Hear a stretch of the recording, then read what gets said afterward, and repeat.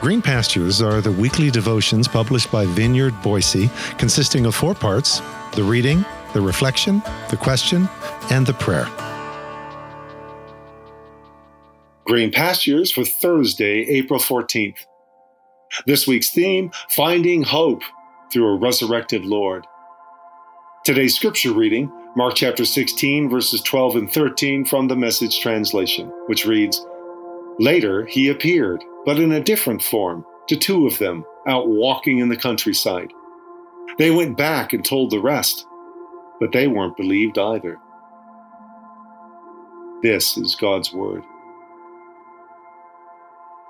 I'm detecting a theme here. Have you noticed how often we tend to drag ourselves along, our faith dimmed, if not dead, our hope lagging behind us, clueless and confused, until he meets us in another form? Shape-shifting God, in what form will my Christ come to me today? Allow Eugene Peterson to set the table with these 2 out walking in the countryside, only one of whom is named but otherwise unknown, Cleopas. And yes, you can read about this at much greater length in Luke's gospel account, which you'll find in Luke chapter 24. But belay that for a moment and imagine with Eugene from his book, Living the Resurrection, which is precisely what a close encounter of the risen kind will lead us to do.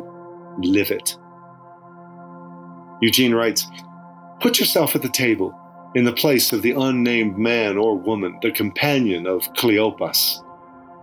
This is your home.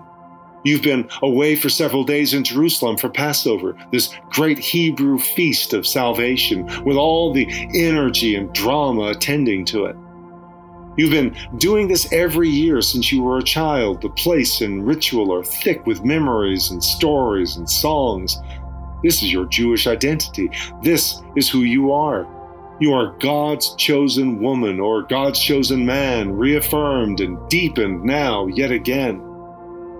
Then, incredibly, the Holy Week is suddenly and unaccountably desecrated, outrageously violated by the crucifixion of a man you knew personally and honored extravagantly. Still reeling from seeing the bloody and tormented death, you begin to hear rumors. They're flying about. There's a totally different kind of report, a vision of angels who said he was alive. What could that mean?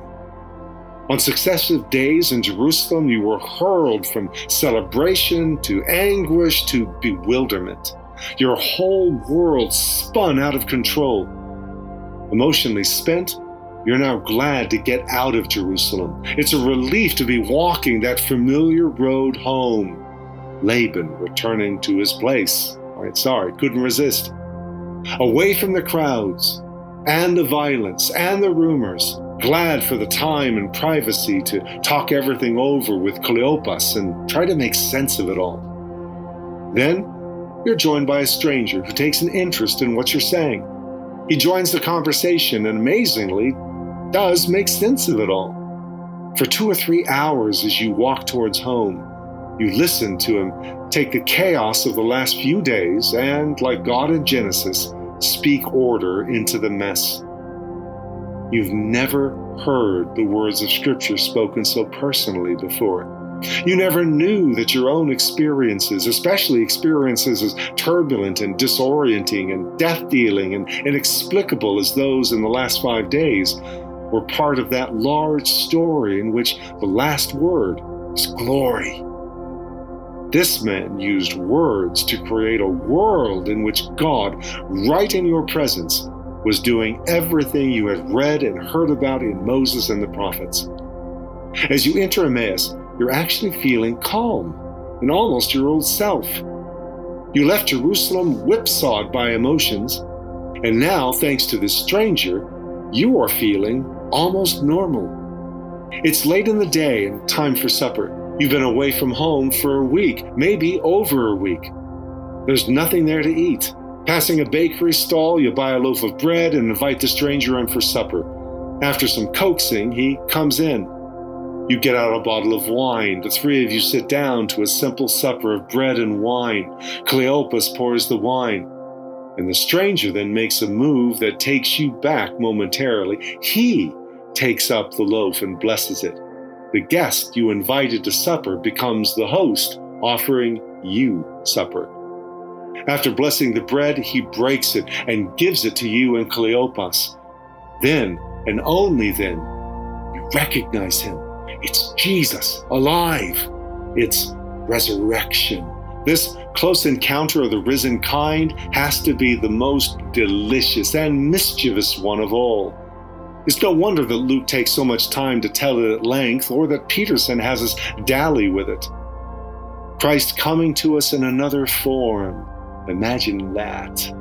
Jesus joining us in our conversation, the Lord of all allowing himself to be coaxed to join us for supper. The Word made flesh turning the tables on us as he takes the bread and is revealed in its breaking. In what form indeed might our Christ come to us today? And as he does, in the unfolding of that close encounter, watch how we are impelled out of our place to run back to Jerusalem, to pick up the next thread of the story still awaiting us there. So yes, now if you have the margins for it, read Luke's account of this close encounter of the risen kind for Cleopas and his unnamed companion. You'll find it in Luke 24, verses 13 through 35. Read it aloud. Put yourself in the place of that unnamed companion.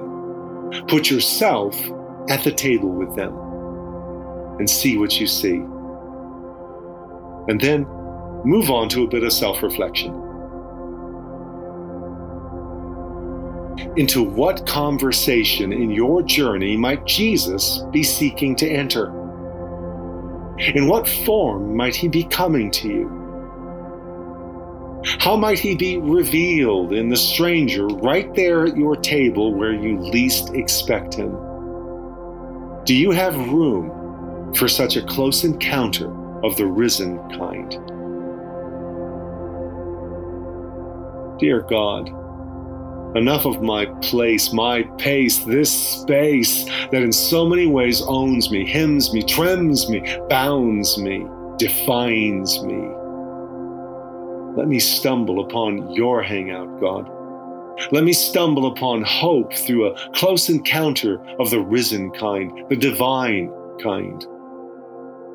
Yes, it's a dangerous business, Frodo, going out your door. You step out onto the road, and if you don't keep your feet, there's no knowing where you might be swept off to.